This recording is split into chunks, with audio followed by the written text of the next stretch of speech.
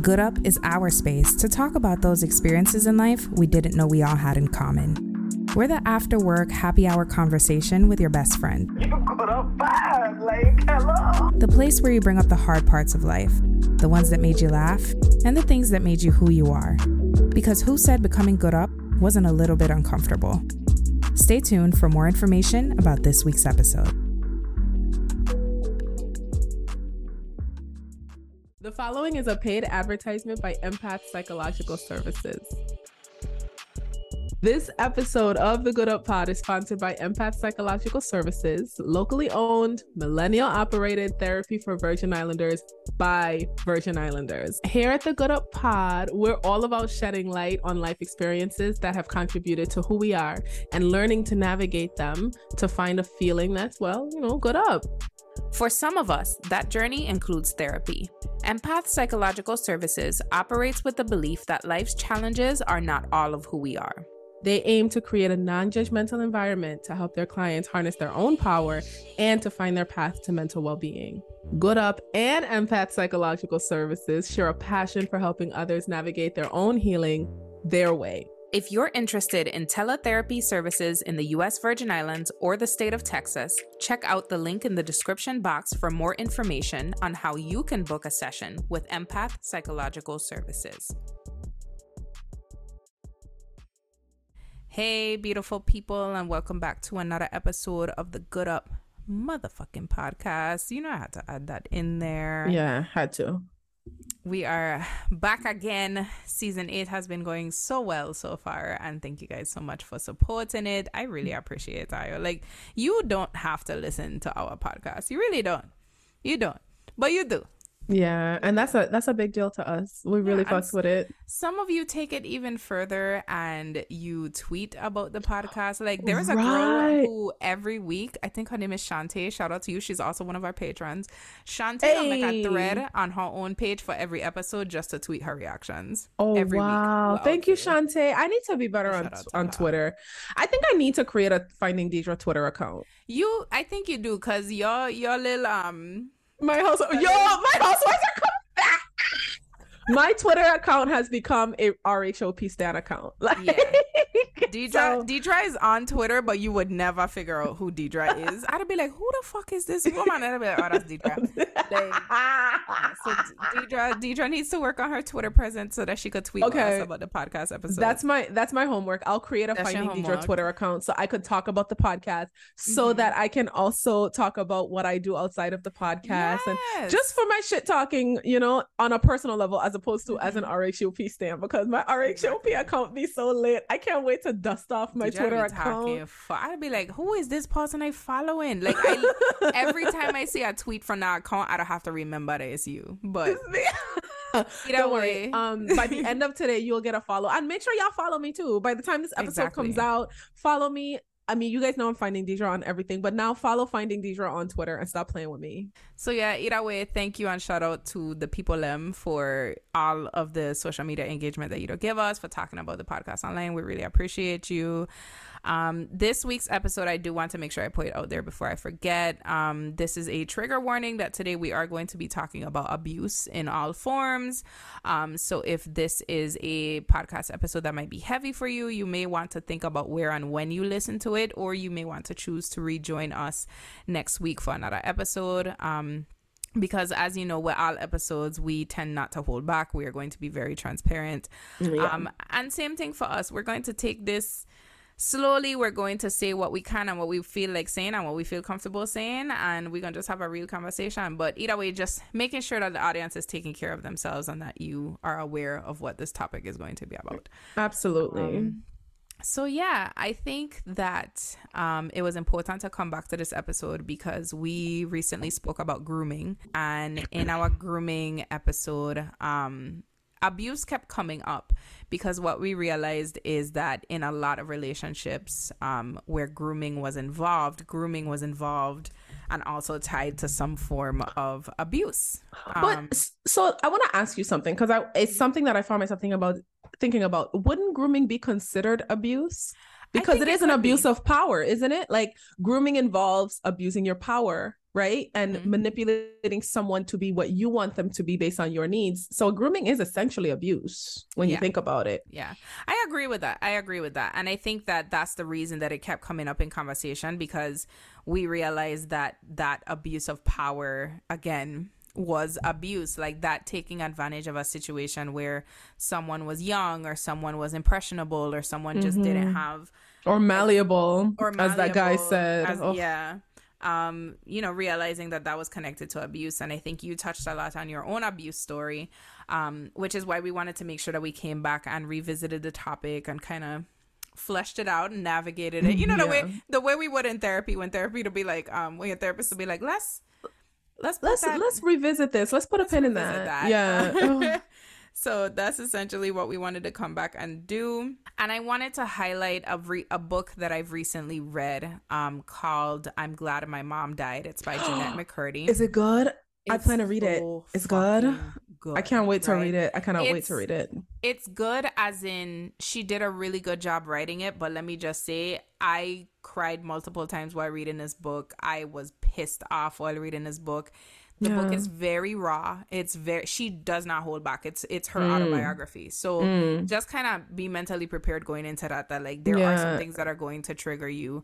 Yeah, I've been watching her interviews, so I'm definitely mentally prepared for how much I'm going to be triggered. Because even in her interviews about the book, she's very transparent. She's very clear, and I'm like, okay, I fucks with it.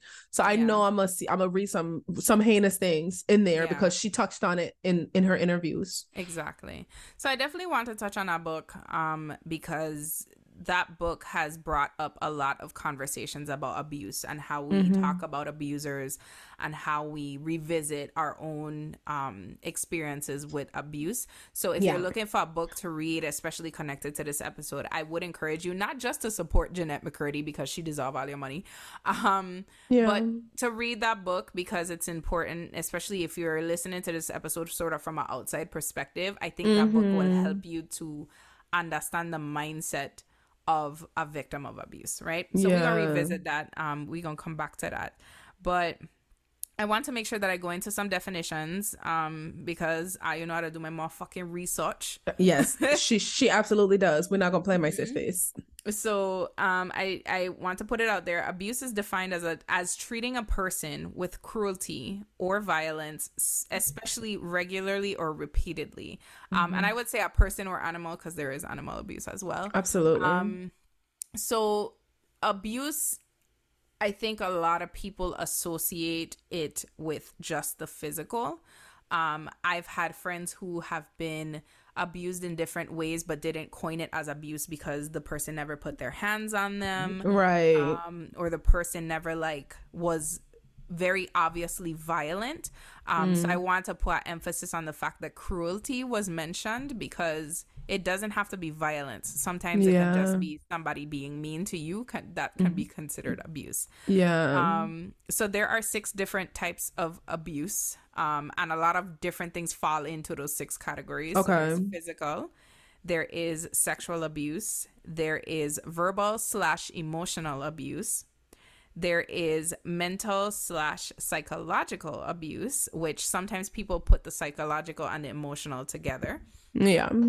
And then there is financial/economic abuse. And then last but not least, this is a new one that I actually first read about while I was doing my research. There is cultural/identity abuse. So this one happens when abusers use aspects of a victim's particular identity to inflict suffering as a means of control. So people who often go through this type of abuse are, for example, members of the LGBTQ plus community. People of a like marginalized people, people who are involved in sort of cultural societies that inflict abuse through like power. So can I ask you, your church can abuse you? I know that. Would an example of that kind of be somebody who's got like a partner who's like an immigrant and they're like threatening to have them deported? Would that count? I think that would count. And it would also count like if you are being abused solely because of your identity and a person is holding that power over you. So let's say you're not out and a person is aware of your sexuality, and it could cause you danger for people to find out if that person threatens to expose it, and that's their form of abuse. That's so cruel. Oh my God. And some of these abuses tie in with each other. So like somebody threatening to do something to you because you're gay or like to out you is cultural / identity abuse, but it's also emotional, but it's also psychological. Like, yeah, got it. There's a lot of ways that these things intertwine. So just to put that out there, because I think, again, we see abuse portrayed in a specific way. A lot of times it happens like if you see abuse in a movie, it's usually always intimate partner violence. It's almost always two people that are in a relationship. Right. But your friends can be the source of your abuse. Your Absolutely. family members can be the source of your abuse. Your teachers, like anybody can abuse you. Anybody who you have any type of relationship, and even sometimes people who you don't have a relationship with can abuse you. So yeah, just making sure we put that out there. So let's get into these questions. You know, it's funny you said that anybody can abuse you, because I remember using that word at my old corporate job, and my leaders made it seem like I was being dramatic when I said, like, our team shouldn't have to put up with the way the travel agents abuse us.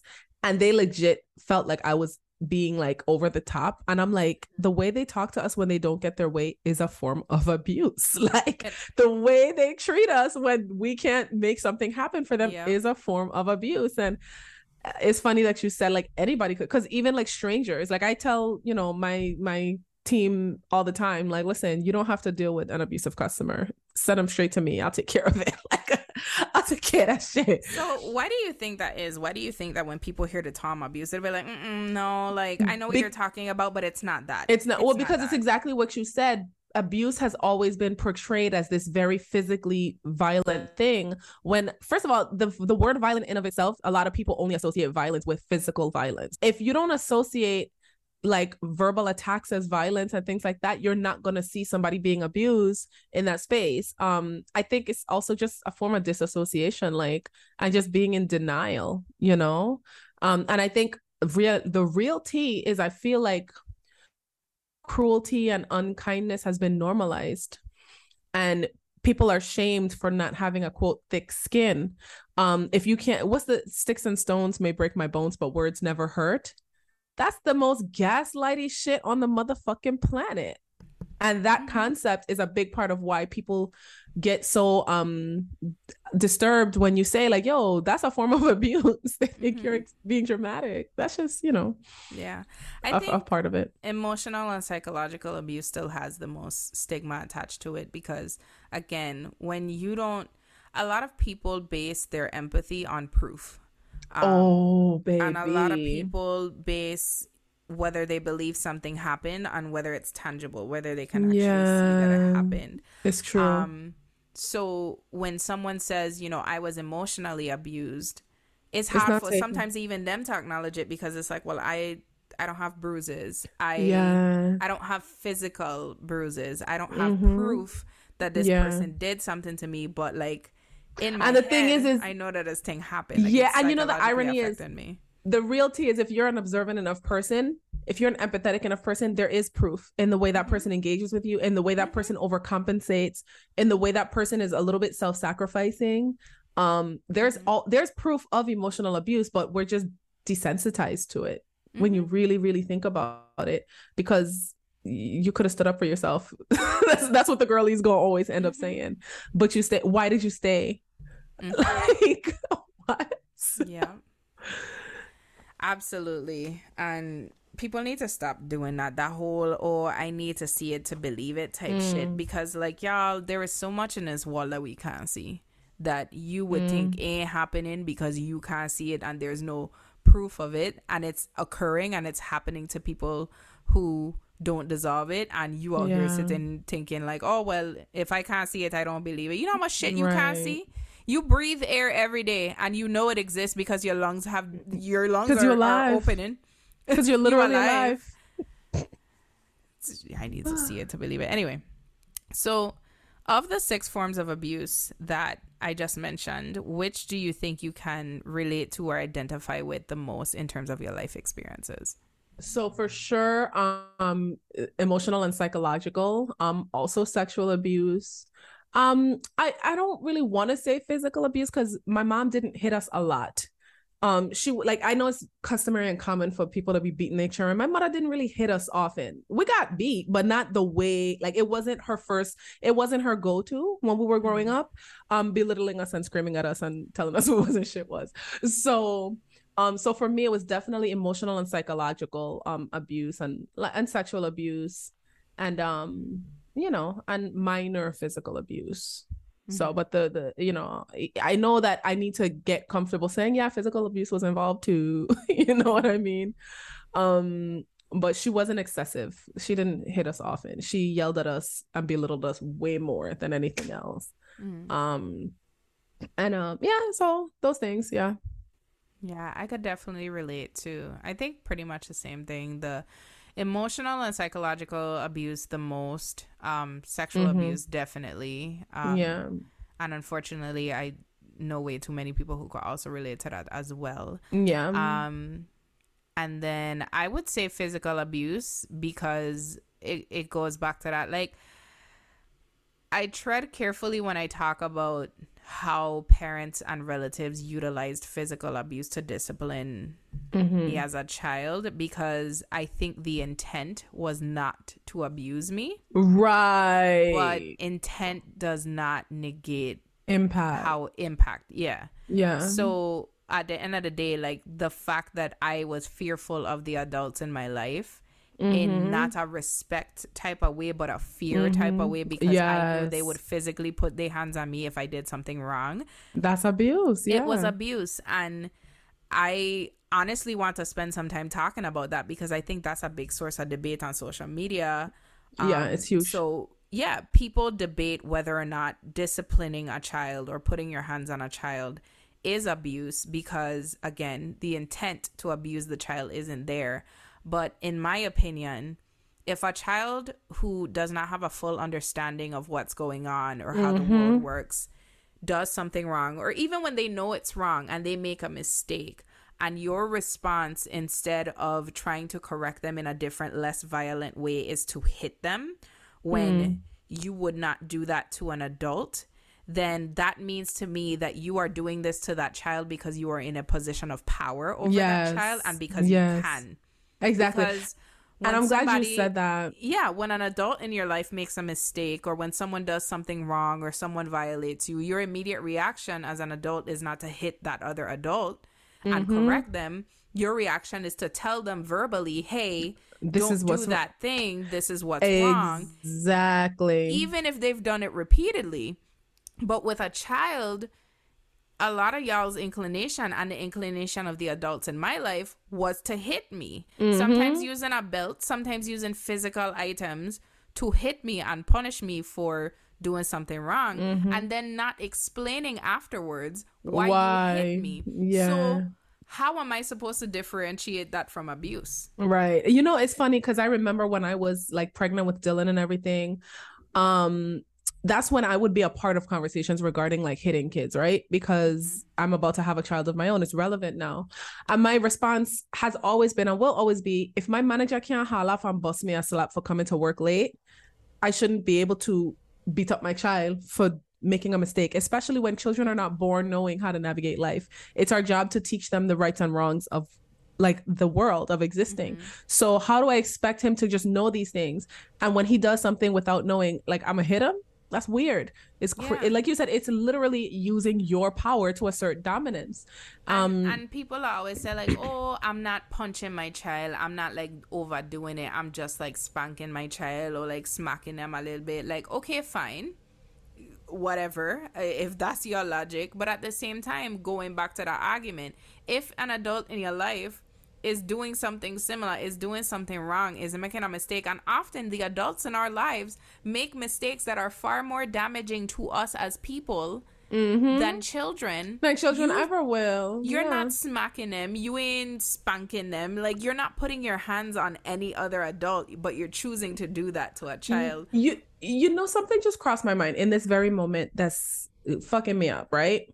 I noticed that when we do think about those parameters where hitting is inappropriate, it's usually with somebody outside of our nucleus, right? It's usually a coworker, a stranger on the street. But low key, people in romantic relationships be putting hands on each other. Yeah.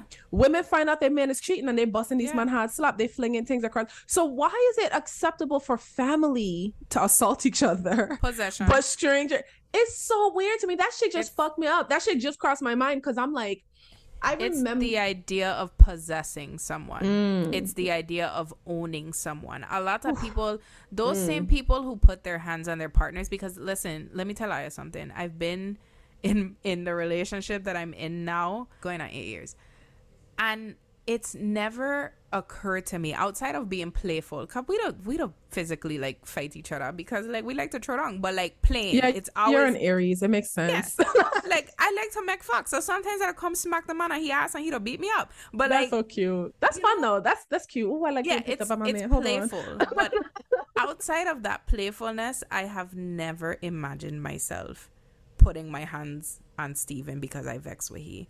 I could never. It never even crossed my. No, let me not lie. Sometimes it'll piss me off. I don't want to slap you.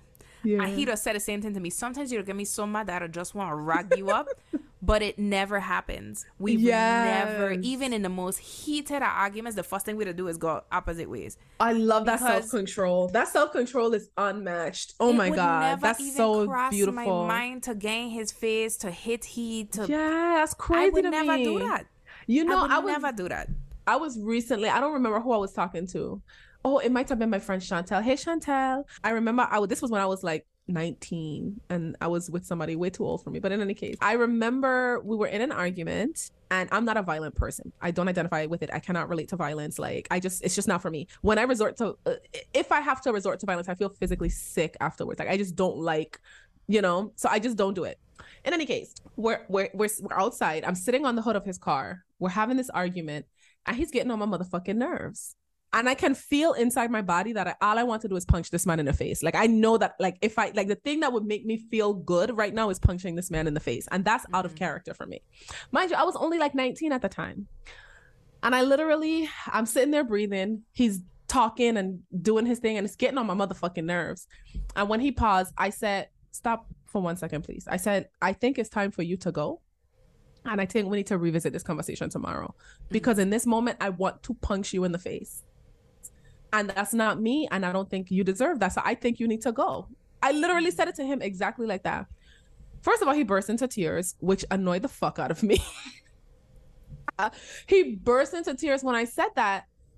I can't believe you would say that to me. I said, would you rather me have said that or punched you in the face? Like, which one would you rather? Because right now you're making me the bad guy for showing restraint. You're mad at me for telling you that. Would you have been happier if I just punched you? Would that have... It was just weird to me. Like, and granted, he did leave, and I wasn't even so much upset that he cried. I was upset that he felt like I was wrong for creating that space. For trying to, because for me, I'm always going to be conflict resolution is always going to be my top priority. So even in an argument, even if we vent in and we having a moment where we're going back and forth, conflict resolution is always my top priority. So for me, I'm like, dude, I could punch you right now, or I could just say we need to take a break. Yeah. There's some people who, when you try to take like those conflict resolution steps, who view you wanting to step away as you caring less about the situation that you're trying to resolve. Yeah. But I mean, and then like there's people who see abuse as love. Like, that's right true. Now, I don't even know how to pronounce that little girl name, but there's this girl who keeps going viral. And she's with this rapper who also, I don't know his name. And wow, we're definitely viral. We're such aunties. They keep going viral for being abusive to each other. Like, oh my God. They keep videos of them physically fighting, keep appearing online. And there's people who conflate that to like, wow, these people really go hard for each other because they don't fight and come back together and fight and come back together. And it's no, they are involved in a abusive relationship. Absolutely. And it's incredibly fucked up, and we should stop entertaining this type of bullshit. Like, yeah, that girl is in danger. Like, yeah, they're and the thing is she's definitely in danger. They're both in danger. Yeah, they're both, like, it's crazy. You remember when Megan got shot? Andrea said, like, if her man don't shoot she, then he clearly don't love her. like people really, I'm glad you said that, because that's how normalized like cruelty has become, where people associate that kind of treatment to dedication, and you being so in love and so wrapped up in somebody that you are willing to cause them harm. I'm sorry, if you love me so much that you want to harm me, bitch, I'm gonna do some voodoo or something, but you're not gonna be in my life for much longer. I'm just be frank, because I'm calling on my ancestors to get you out of here. Like, get the fuck up out of here. I came from a household where I had a father who in my childhood dealt with substance abuse at a very significant level. And I never witnessed the physical abuse, right? But I witnessed the threat of physical abuse often. This was a father who also, like a typical Caribbean or Hispanic father, would also beat his children if we did something he didn't want us to do, right? And it was excessive, right? Like, my father used to lose his fucking temper, right? And thank God my father is in a much better place. My father is not dealing with those problems anymore, and you know, we've had time to heal those wounds.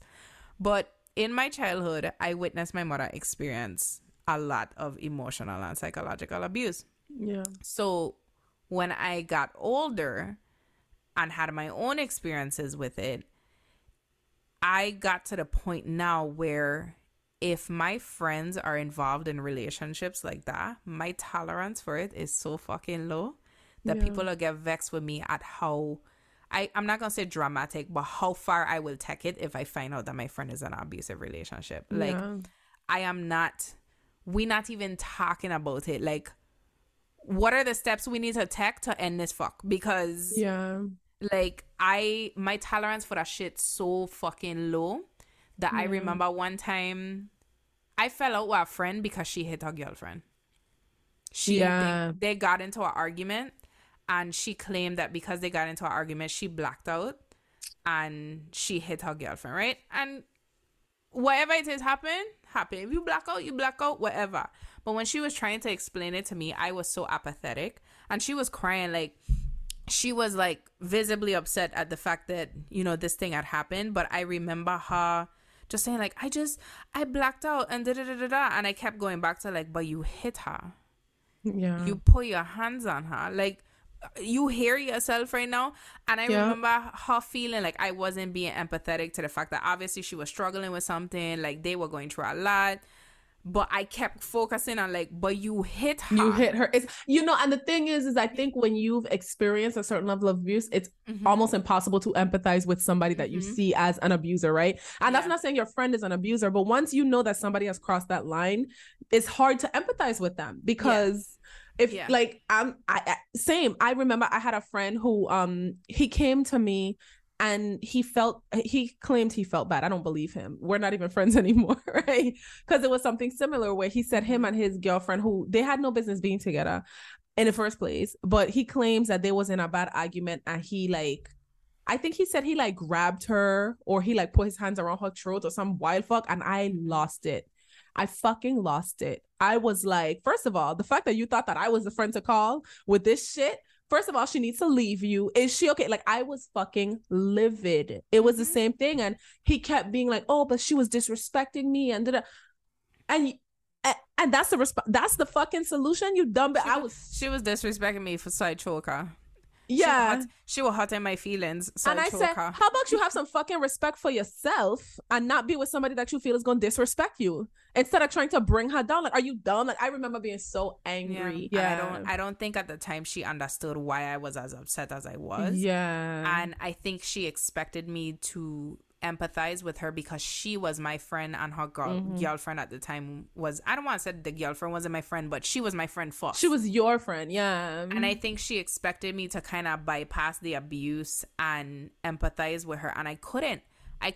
And I remember being so fucking angry that when like I left that conversation with her and I was talking to my other friend, I was like, dude, right now I'm like triggered. Like, I'm thinking about everything I've experienced in my life, and I'm thinking about the fact that her excuse for hitting this person was I blacked out and I had no self-control, and like, that's bullshit. And if that's the case, and let me tell you something, and I'm gonna just say it, and I don't care if this is extreme, or I know that I have a tendency to be a little black and white. But if you don't have that, if you're able to lose control so easily, you don't have no business being involved with other people. That's just the way I see it. If you can't control your responses, if you can't control your impulses, you don't deserve to share space with people. Because why should people be subjected to that? Why should anybody be why should anybody live with the fear of potentially being on the other end of your blackouts? Yeah. You don't deserve to have people in your life. Be alone and learn to control yourself. It's honestly, it ties back to society being so okay with abuse in so many different forms that sometimes people like to blur the lines of what abuse is. It's like, oh, this thing happened one time, so obviously I lost my sense of self-control and it's never going to happen again. When what people don't realize is like abuse builds up in different ways. Absolutely. Like, yes, it does. It builds up. There are stages of abuse that people can go to. Somebody who is okay verbally abusing somebody is somebody who might likely one day be okay physically abusing somebody, because what's the difference? You're still harming somebody. You're still harming somebody. So I came across something on TikTok recently. Yo, TikTok? Let me find out TikTok is like an Ivy League institution, because I don't be learning so much on that fucking app, right? This one of my mutuals actually had shared the typical steps of abuse, right? Something that a lot of abuse victims have in common, especially those that are surviving like physical abuse. And it always starts with a partner who starts with like, it's little things like pinches. They're checking your tolerance, like how much you can tolerate. And it eventually works up. And then it's the arguments, it's the belittling. And then it's them blacking out and either slapping you or punching you. And it gets worse and worse over time, because they're pretty much pushing the boundary to see how much they can get away with before you leave, right? First of all, watching that shit, it fucked me up, because my son's dad used to pinch me when we first got together. A lot. He used to pinch me hard. They like to do it when you're around other people as well, to see how you're going to respond in front of those people. And at the moment when it was happening, I didn't know that that's what was going on. I just know he had this random times he would just fucking pinch me. I had a perpetual black and blue on this arm right here, because anytime we were in the car driving, he would pinch me really hard and make it like this joke. The first time he did it, I was like, what the fuck? And I laughed along, but it hurt so bad. I did not like it. Within that, I want to say in our first 2 months of the relationship, he would randomly pinch me and do little things, but I would always do it back. And eventually it stopped, right? And then of course in arguments, he would be so fucking mean in arguments, right? And I had to teach myself to give it back, to be really mean, just the same. And just watching that video where she said it graduates from the pinching, and they do little things under the table when you're around company to see how you would respond. Because if you give a big dramatic response, they know they're not going to get away with abusing you. But if you kind of push it away or table it a little bit, then they know that they can go even further with it. I want to talk about this too, because I think sometimes abuse can also start with love bombing. Love bombing is essentially like excessive displays of affection and attention. Basically, that person trying to buy you in and show you that they're this amazing person and you deserve the wall. And just like, it's used to manipulate you into seeing that this person is this nice, wholesome person who would never harm you, who loves you more than anything in the world. You are the center of their universe. And they use that as a way of making you codependent on them, of making you trust them in a way to where when they start enacting the physical or emotional harm, it's hard to kind of differentiate the abuser from the person who was loved. Yes. A lot of times when this does happen, this abuser, they'll also start to isolate you from your friends and family, because in their love bombing, they'll convince you like, oh, we only need each other. Like, you don't need these other people. They don't treat you as well as I do. Oh, yeah, absolutely. You shouldn't hang with these people. Like, they definitely start to like pull you away from your support system, so that when the abuse starts, you don't have anybody who is in your circle telling you like, hey, this person abusing you, like you should, leave. You need to, and it's important to highlight that, because a lot of times people always ask, why is it so hard for victims to just leave situations of abuse? And sometimes that's the reason, because that person has made the victim so dependent on them that Financially, leaving sometimes is impossible. It's because not we possible, talked about yeah. financial and economic abuse. Sometimes there's children involved. Sometimes psychologically, that person has kind of fucked with your self-esteem so much to the point where you do not see yourself outside of that relationship, even And with the also, abuse. and another factor is sometimes you think that you're the cause of it. You think that if you, a lot of the times, victims of abuse feel like, oh, if I would listen more, or if I would, If I hadn't upset them. if I hadn't upset them. And in addition to that, like you said, that love bombing phase, it kind of blurs your perception of what this person is really like. So there's a part of you that always thinks that you're gonna, and this is something that your inner child is doing actually. It's like a part of complex PTSD where you not so much trick yourself, but you hold out hope for one day being back to that stage where they love bombed you, basically. And they do this, I think it's called hoovering. After the abuse has started and you're kind of in that weird, like, discarding limbo-y phase, what happens is when the person who's abusing you feels like they're possibly going to lose you, they love bomb you all over again. They start treating you just as well as they did. And then you end up getting confused and falling right back into the trap. And it's a never ending cycle. And it's troubling, to say the least. Because even years after the abuse, you find people who are healing or who have, you know, who find themselves still missing the person who abused them. Sometimes you have people who even question, sometimes people who are like victims of abuse, or survivors rather, they find themselves kind of wondering, like, maybe I was the problem. You know, like, maybe they've changed. Maybe it's a lot. It's unfortunate. It's really unfortunate.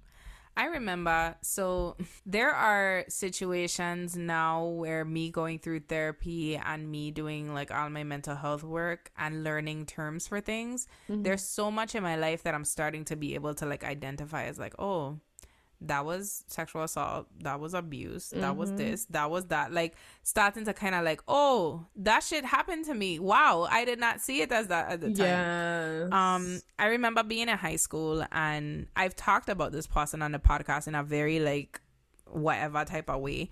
I remember being in a relationship in high school where I really, really liked this person, and the person was aware of how much I liked them, and behind closed doors they would like shower me with attention and basically tell me how pretty I was and da-da-da-da-da. But then like in front of our friends they would like insult me, and they would like just, and it would be like I'll use the bus at a joke for today, like everybody roasting each other, but like it would happen with me more often than everybody. Like he would like insult me for the other people, but behind closed doors on my phone he would be like gassing me up, telling me how much he liked me, just all of this shit, right? And people would see that. I think in high school I was like, oh, that's just how teenage boys act. Teenage boys are, that kids will be kids, boys will be boys. But in his, I don't know if I could call it love bombing, but basically whenever he would be being very sweet to me and complimenting me and like gassing me up, he would also be commenting on my body a lot. And he would always tell me things in like a complimentary way, but then would add like, man, if you did this, you would be so like, you would be so fine here, as like everybody would want you. Like he would say shit like that to me so casually, and it would bother me. But because I liked him so much, and because again he was showering me with compliments at the same time, I would take it as, oh, well, I need to prove myself to this person. So he basically would tell me, like, you so pretty and you have such a nice body. Like, if you was to lose weight, Deidre, looking back at my high school self, I now understand why I have the issues that I have that I'm trying to work through as it relates to, like, food and my size and all of that stuff. Because Deidre, probably 160 pounds in high school. Yeah. But at the time, being anything other than skinny was considered negative, was considered ugly and not attractive. I thought that I was like much more unattractive than I actually was because of how people would speak to me, especially him, because he would compliment me and then add the but as like a, you there for me, like you're attractive to me, but it's not enough, right? It's not enough. Yeah. Oh my God. And this is the same person who finally asked me to be in a relationship with him, and then 2 weeks later decided that he changed his mind. Come to find out, he broke up with me because he actually liked my best friend, and they had also been talking and they started dating, and I did not fucking react well. Okay. Yeah. I talked shit on High Five on social media. This is how long High motherfucking five. There was a conversation on High Five between me and some other girls who knew about the situation. It was a funny inside joke. We cracking up. I'd laugh with my friends doing what I need to do to get over the situation because I'm hurt about it, right? His response to that is basically to pull me up, right, with his group of friends and embarrass me. What? In front of all our other friends and basically said, how long were we dating for you to be acting like this? Literally berated me to the point where like I was in tears in school, right? Oh my God. And I remember in my head, I couldn't pinpoint if I was wrong or if he was wrong or if I was overreacting or like I was so fucked up in my head about it. And I was so embarrassed. And then like him and my best friend were dating and everybody just kind of move on. So mind you, this was not the last of it between me and this person. When him and her eventually broke up, she ended up moving away. He came back to me to start doing the same thing over and over again. You so attractive, this, that, but you would be so much more attractive if like the same cycle, right? Yeah. So we went through it basically for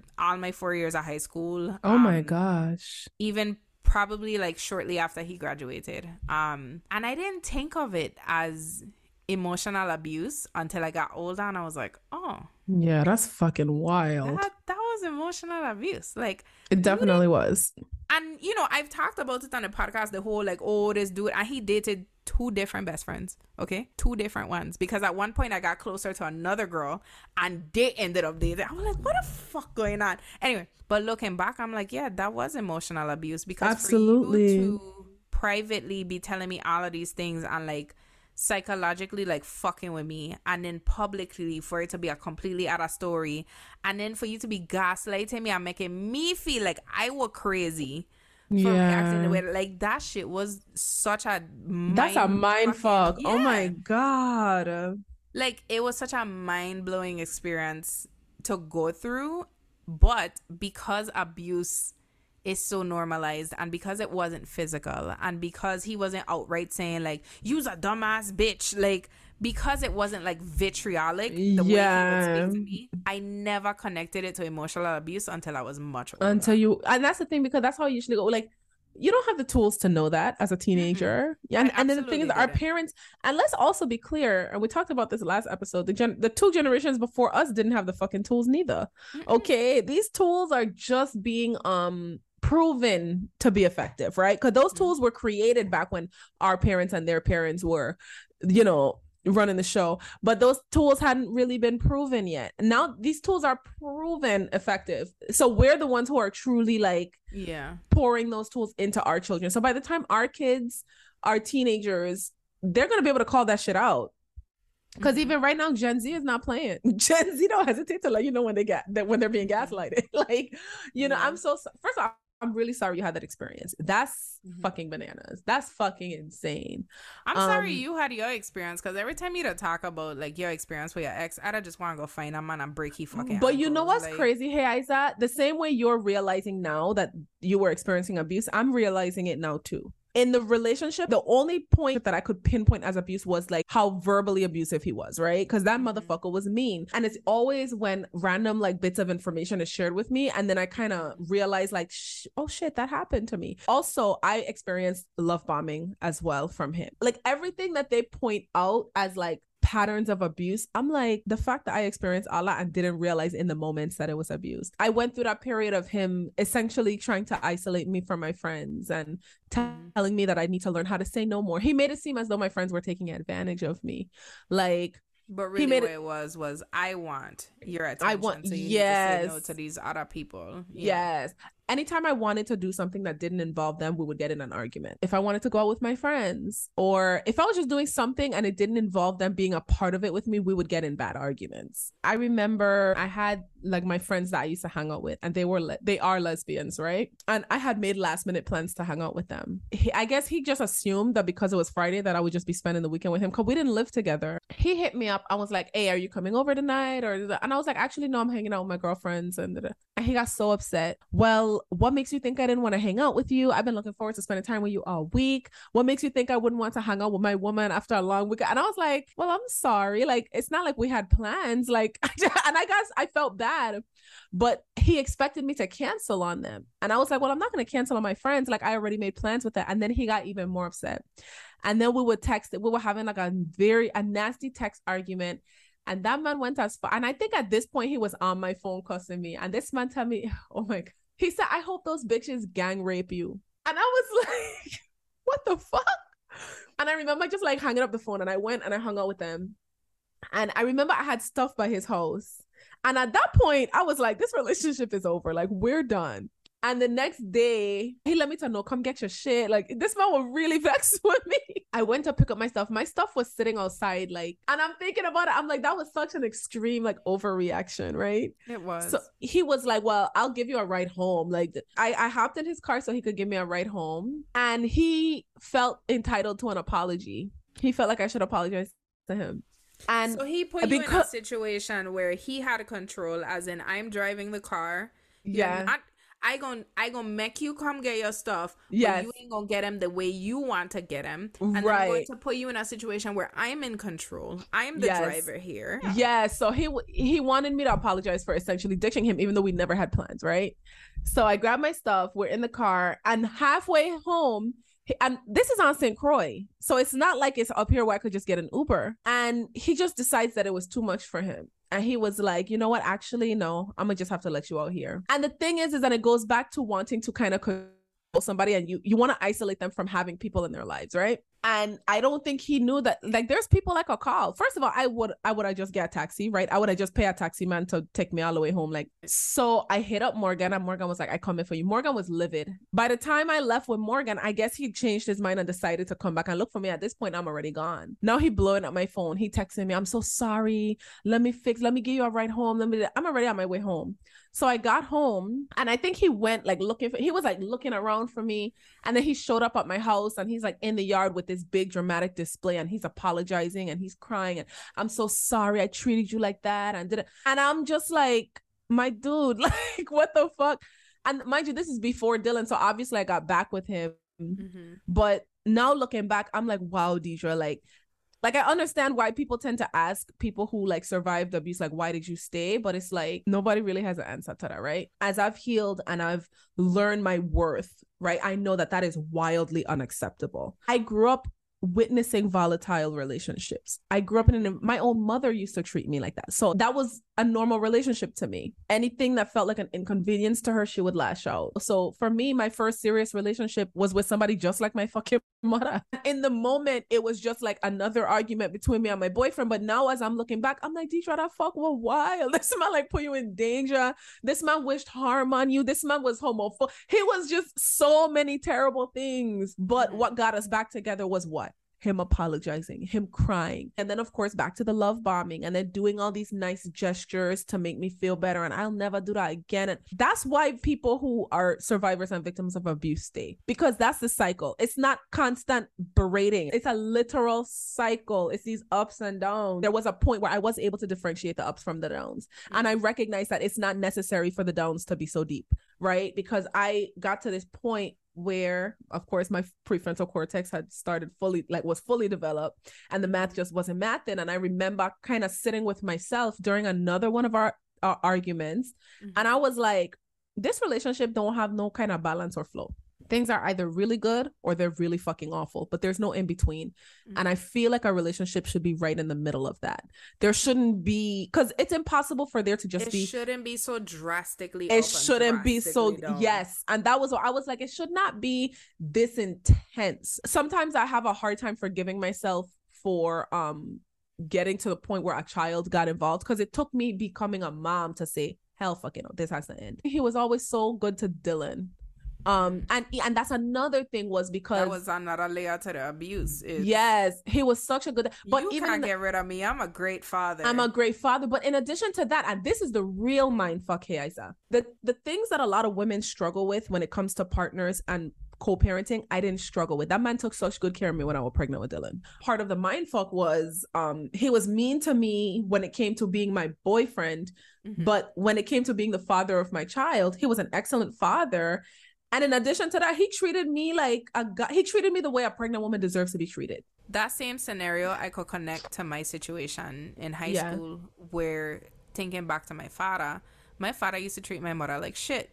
But my father used to treat me like I would have sent out his fucking universe. Oh, God. So to see the same person treat my mother one way and then come back to me and be like, use my baby, use my everything, da da da da da. That's a mind. Of course, it was normal to me that somebody would do that to me. That's what was formed in your brain when you witness your relationship between your parents versus your relationship with your dad. Dad is gonna treat me like a queen and treat mommy like shit. And so when I am old enough to have a partner, he gonna treat me like shit and treat our daughter like a queen. Yeah. You know, like those, like we relationships are modeled. It's rough out here in these streets, especially again because abuse is so normalized. People feel like you have to go through hardship in order to like earn this badge of honor in a relationship. Yeah. And in my head, I'm like, yeah, but those struggles, as much as I don't even agree with the struggle part, because like, yeah, Steven and I have experienced our struggles, but it's not the state of our relationship. Right. But even with that, our struggles never involved abuse. That part. Because even in friendships, like I've had friendships in my life where like a friend expects to be able to just like insult me or talk to me however, or do whatever the fuck they want, and then like come back and like, everything good, we're best friends. Like I'm really glad you brought that up, because I don't think abusive relationships among friends is a topic that comes up ever. Expecting somebody to just like take your shit over and over and over and over and be like, no, but we're friends. But we're best friends. Right? We're best friends. We're good. We're best friends. And you know what? And that's like abusing your position in somebody's life. And that's like when it's extended family, that's usually how the abuse looks, is because we're family, I'm going to treat you however the fuck I want. And you can't leave. We're family. And that's what friends tend to do. You know what'll fucking send me? At the end of the day, that's your family. At the end of the day, fuck them. Like, what do you mean? Abusive people convince themselves that they are the center of your universe and that there is no way that you could possibly live life without them. Yes. And if they don't come into the situation already with that dynamic, so for example, a family member, they try to build that dynamic. So love bombing, like they will try to make themselves the center of your world so that it's not even possible that you cannot forgive me for this thing because you're my best friend, or you're my girlfriend, or you're my ladies wife. Like, ladies, I need y'all to protect your wombs, because that's why these men be pumping and dumping. You know what's something I want to touch on though? I do want to make space for how men tend to suffer abuse. Oh, right? Absolutely, because men do experience abuse as well. Yeah, they go through physical and emotional and psychological abuse, and a part of me feels like a lot of the times when men have a female abuser, because I mean men could go through abuse in same-sex relationships too, but when men have a female abuser, I feel like often the abuser takes advantage of toxic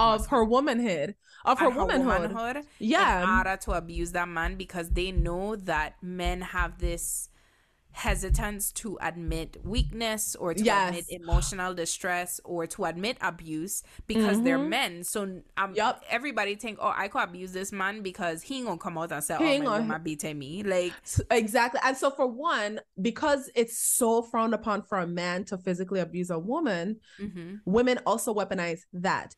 I want us to create more spaces for people to feel comfortable coming forward about abuse, especially men, because we know that they're less likely to do it. But I think a lot of victims of abuse are less likely to do it because, like we talked about, you convince yourself that it's illogical. You convince yourself that you stay, so obviously you deserve it, or you came back to that person, so obviously you deserved it. Like, and I just want Aya to know, like, at no point do you deserve for a person to be cruel or violent towards you for any fucking reason. None even whatsoever. If that person angry with you, even if that person doesn't like something you did, even if you did something wrong, unless you physically hit someone and they are defending themselves, you don't deserve to be hit. Fucking cruelty and violence, or even psychologically, like you don't deserve that shit. Even when we resolve conflict, that's the reality of what it is. Like,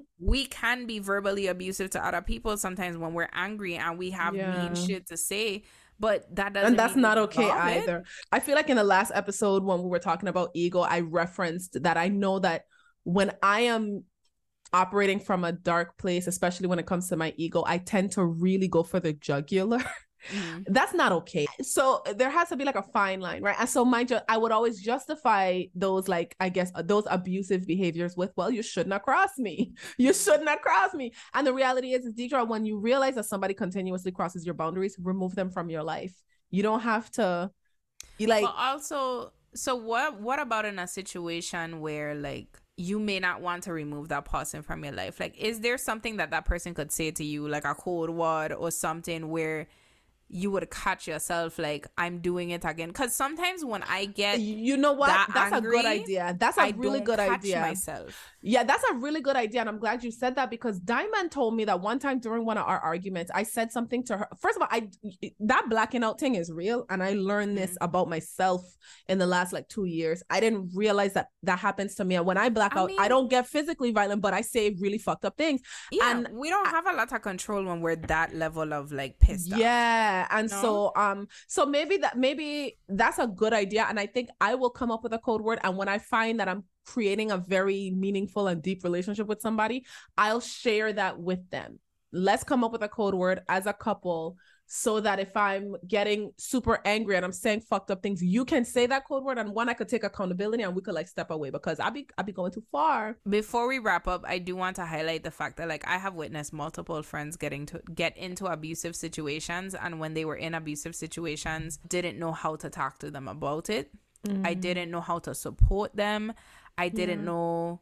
I knew what signs to look for, though. I will say that.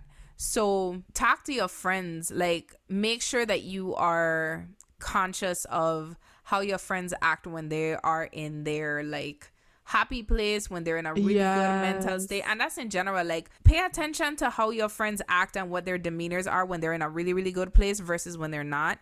Because a lot of times, like, abuse won't always be physical signs. You're not going to see the black eye sometimes, or the black and blues. Sometimes your friend is just going to stop hanging with you. Sometimes your friend is going to become a bit more reserved. Sometimes your friend might act completely and totally fucking fine, but their partner's demeanor around you might be a bit different. And you need to feel comfortable checking in with your friends and being like, yo, is everything okay? Keeping in mind that sometimes they ain't gonna tell you what's happening. Again, it takes, I think, up to 7 times for somebody to finally leave a abusive relationship. So just talk to your friends and pay attention to them, and don't let time go by knowing that there's signs of abuse or signs of something going wrong without you making yourself available to that person. Why are they still your friend? And let me tell us something. Going back to the fucking book that we talk about, I know this episode long.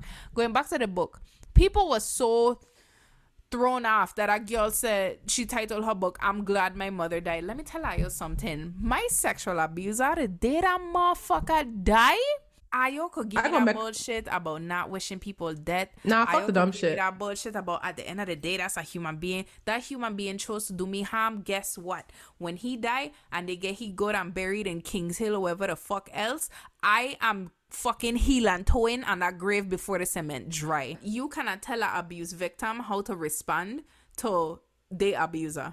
Yeah. If she glad her mother dead, she glad her mother dead. If I read that book, you gonna be glad her mother dead too. I'm glad her mama's dead.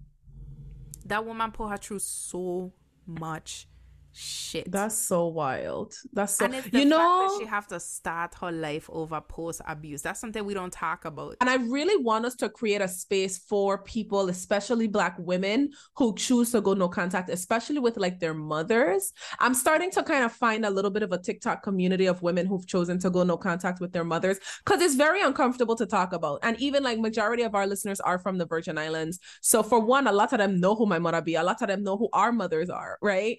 And it's uncomfortable to address, right? And the more I talk about it, the more comfortable I'll get, accepting it. But I really want us to kind of create that space, and I want to see it be normalized, because a lot of people never really get to grow to their full and truest potential, because the thought of going no contact with their family is so foreign, at least in our community.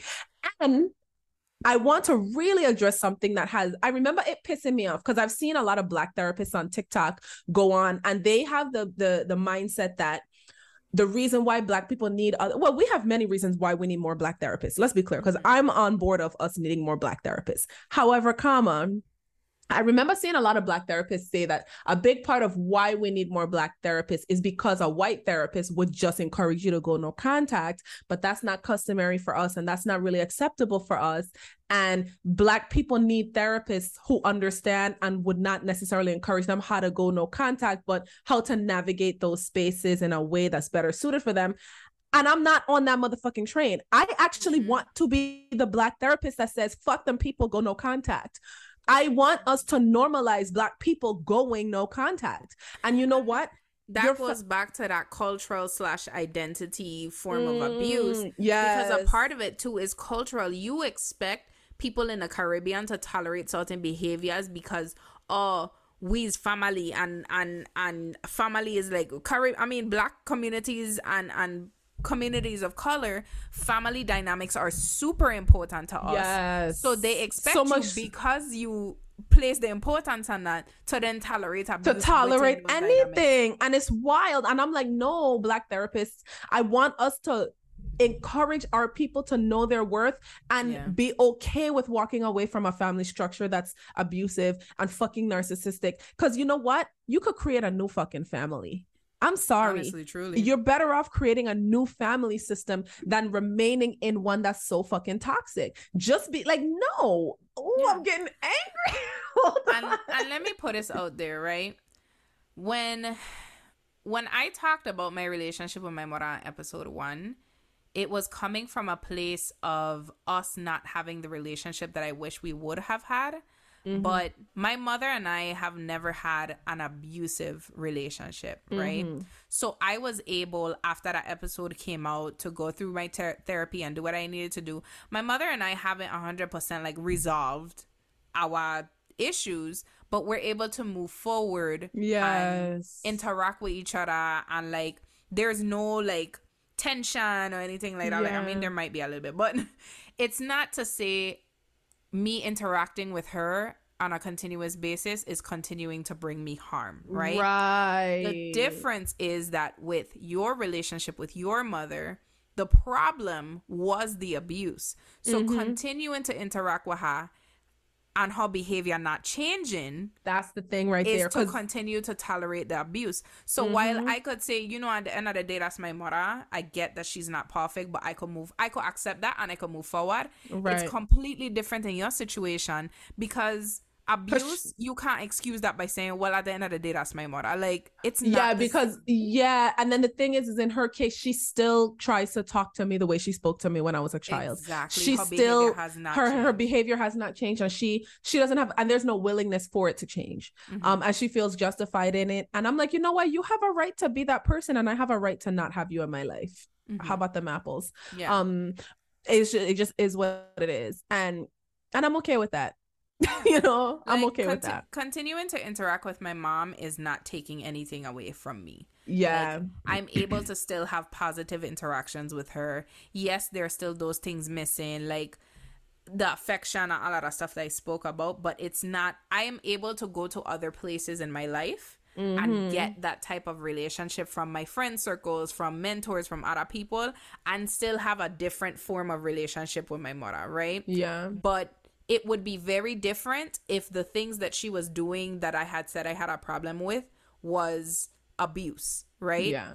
Because then interacting with her would be taking shit away from me every single time. Yeah. For people to expect children or adults to continue interacting with parents and family members because a familiar relationship, when every single interaction is taking something away from me. Yes. Like, and that's the thing, because the reality is I sometimes I do miss my mom, especially when I really kind of started stepping fully into myself. Me and my mom have a lot in common as far as our interests go. And listen, I'm an Aquarius. She's a Gemini. You get two motherfucking air signs together, we talking for hours. I love the kind of conversations me and my mom used to have. But I had to kind of stop and ask myself, like, is it worth your sanity? Because it does take a lot of emotional labor to kind of go through that process of, like, I went to that point of, okay, I'm gonna just handle our relationship with a long-handed spoon. But then that takes up a lot of emotional space because those lines always get blurred. And it, you know, so I just had to say, you know what, Deidre, you're gonna have to stimulate yourself in that regard in other ways and just create and find your tribe. And my tribe right now is lit. I have a very wide tribe that has many tribes within it, if that makes sense. And I like it. And the tribe I have now and the things that I am getting from them and the things that I'm getting from therapy and the work that I'm doing on my mental health, it's preparing me in such a way that, like, if I were to enter an abusive situation again, I think I would be better prepared to identify it sooner.